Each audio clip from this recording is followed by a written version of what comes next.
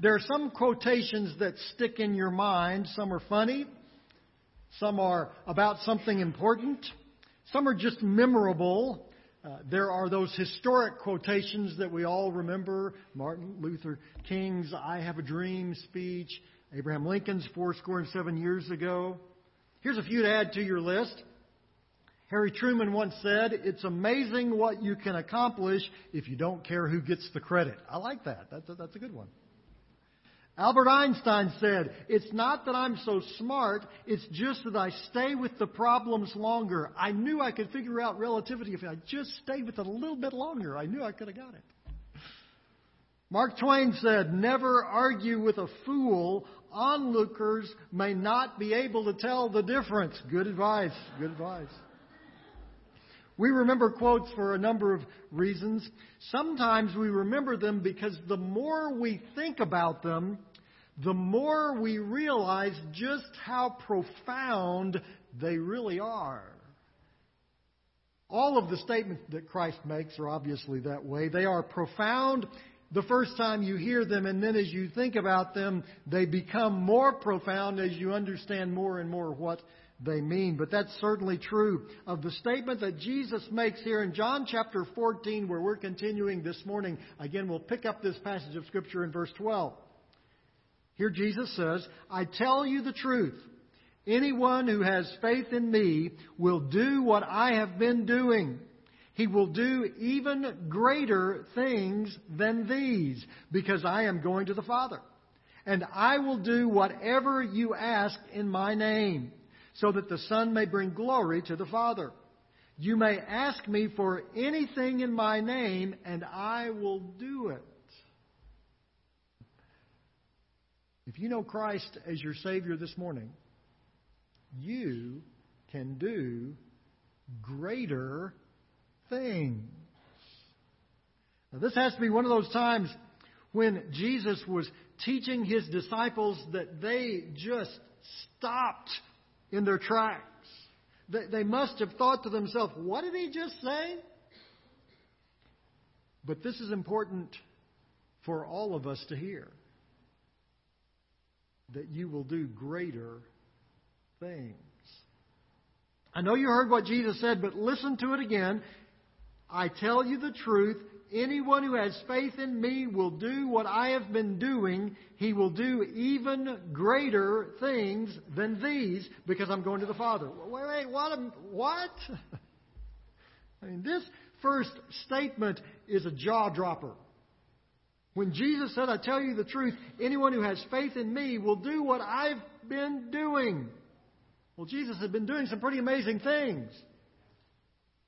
Fed the 5,000. Made the blind to see. Made the lame to walk. Raised Lazarus from the dead. And the disciples must have been thinking, "We're going to do that? How's that going to work?" But Jesus was emphatic. He begins his statement with this phrase, "I tell you the truth." Now, it's not that Jesus would lie to His disciples, that He has to convince them that He's being honest. That's not what that phrase means. It meant that He understood that what He was about to say was something that was going to be very difficult for them to accept, or even to believe that it could possibly be true. And so He emphatically says, "What I'm about to tell you, it's the truth." And then He tells them, and us too. You see, Jesus didn't just say this to His disciples. He addresses this to anyone who has faith in me. And then He makes this incredible statement that we will do what He has been doing. Now, it's important to note here, it all begins with faith in Jesus. That's where it all starts.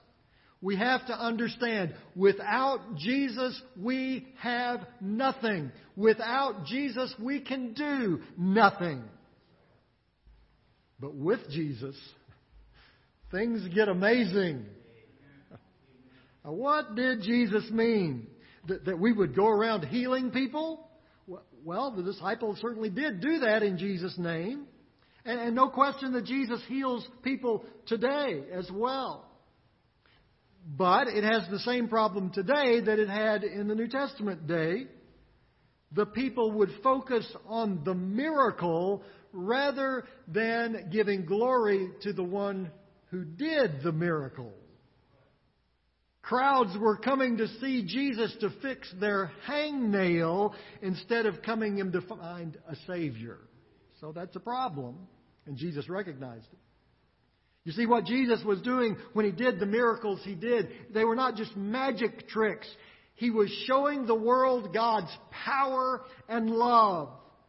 He was teaching them that He came to provide the ultimate sacrifice so that we could know God. Here's something amazing. Something greater.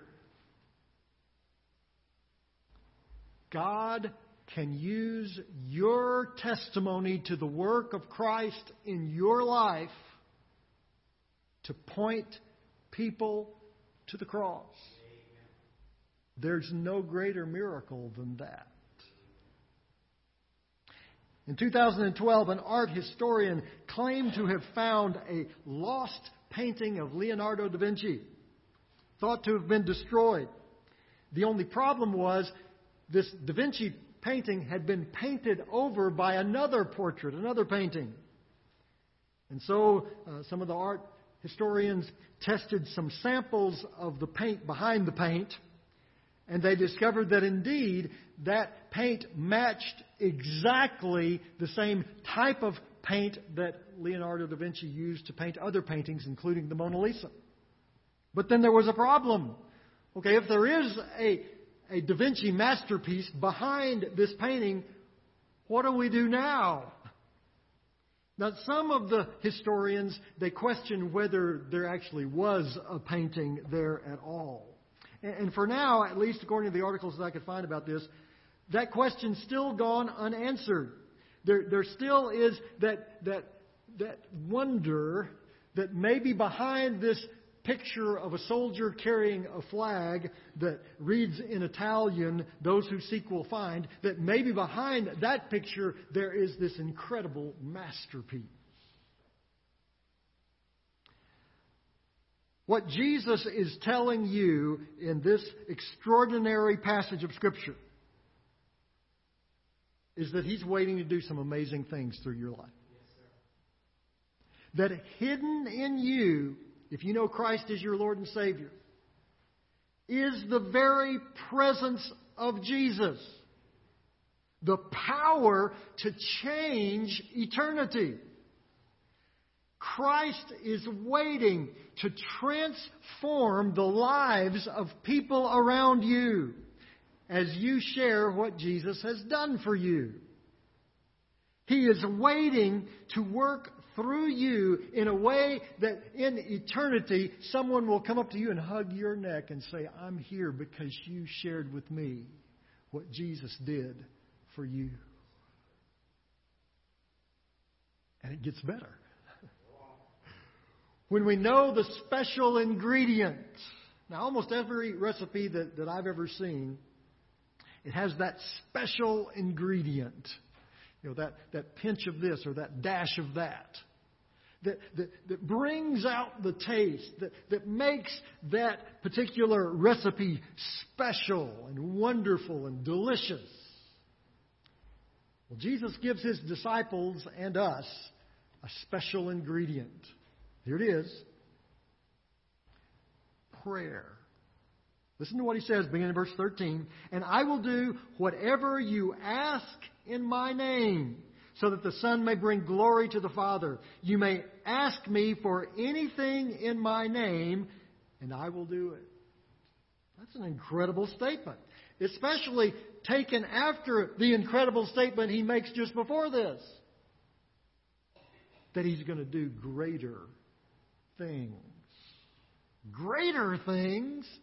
Greater than raising somebody from the dead? What could Jesus possibly be saying here? Well, again, we have to look at the meaning of His miracles. He didn't raise Lazarus from the dead to impress everybody at the funeral.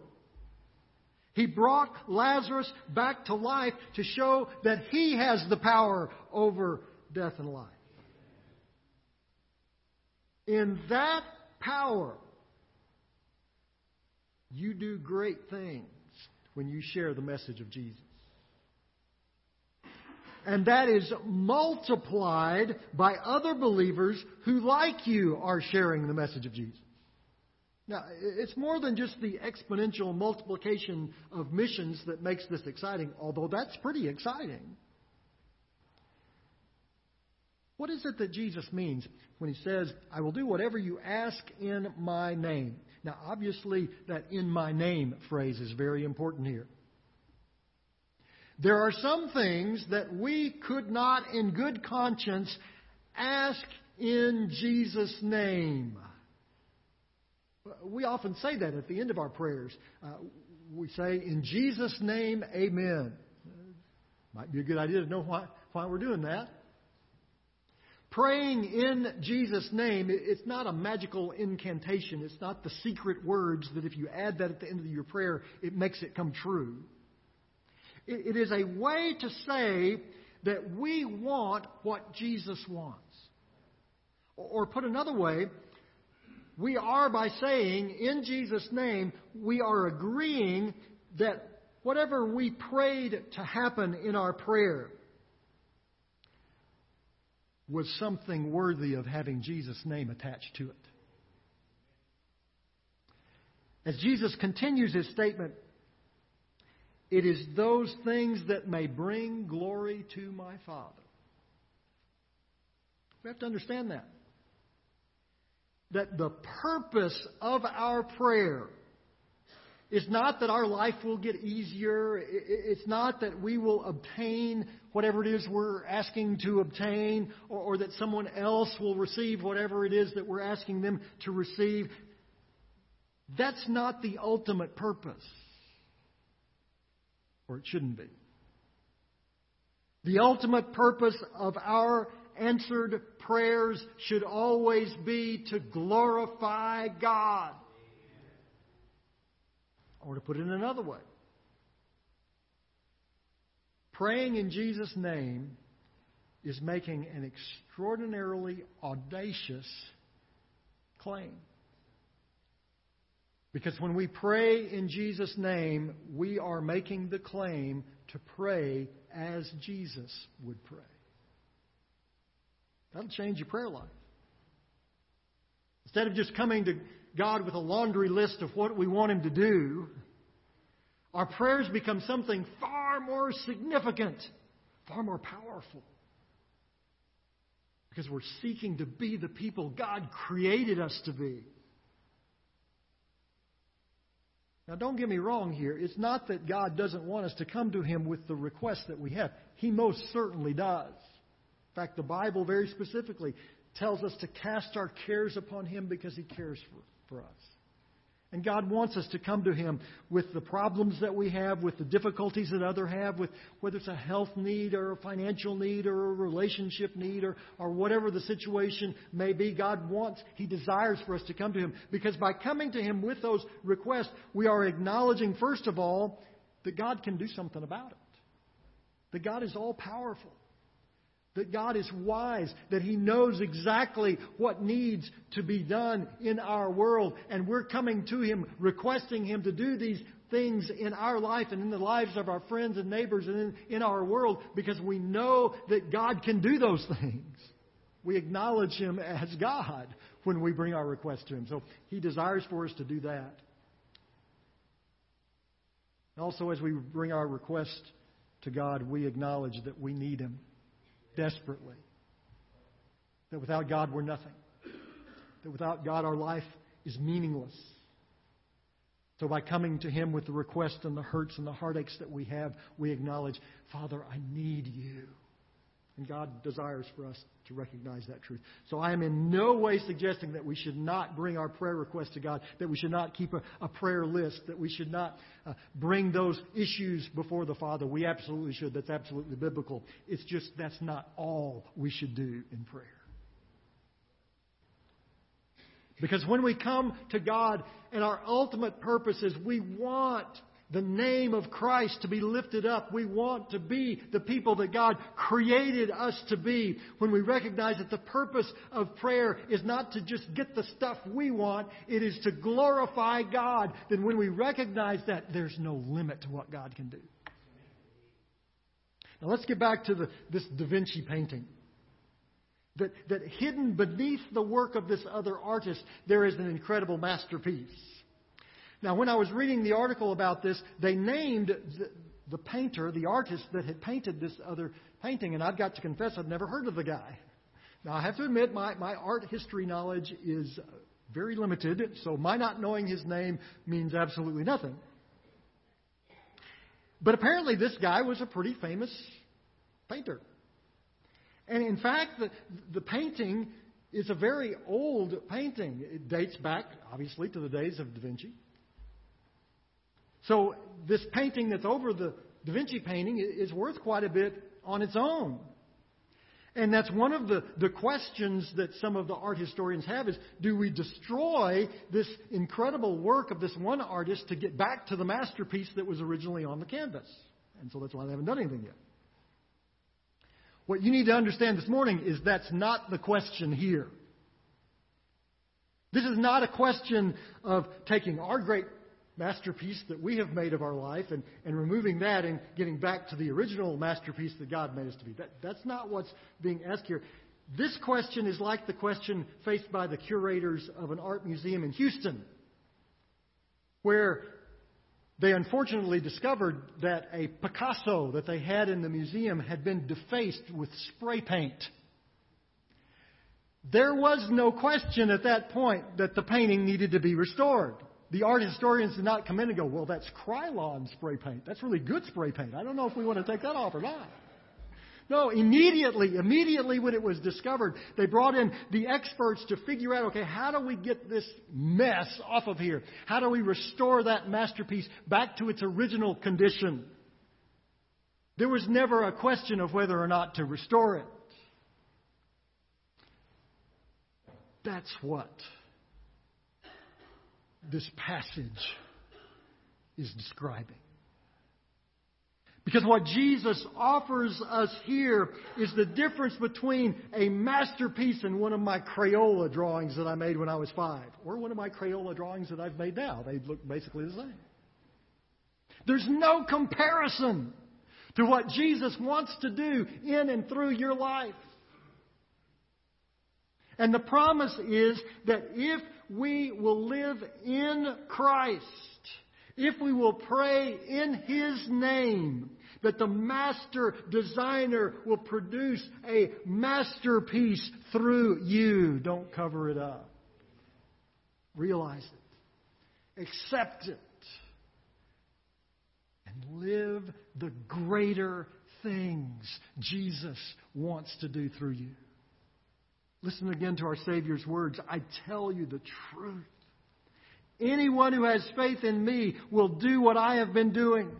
He will do even greater things than these because I am going to the Father. And I will do whatever you ask in my name so that the Son may bring glory to the Father. You may ask me for anything in my name and I will do it. Oh, Heavenly Father, help us understand the meaning of this passage. Help us to just even catch a glimpse of what you're saying to us here. That you want to do greater things through us. God, one of those greater things may be there might be somebody here that they came this morning wondering if their life could really mean anything. They came in here burdened by things that they've done in the past, burdened by guilt and shame, and they may even be wondering, is there a God that even loves me?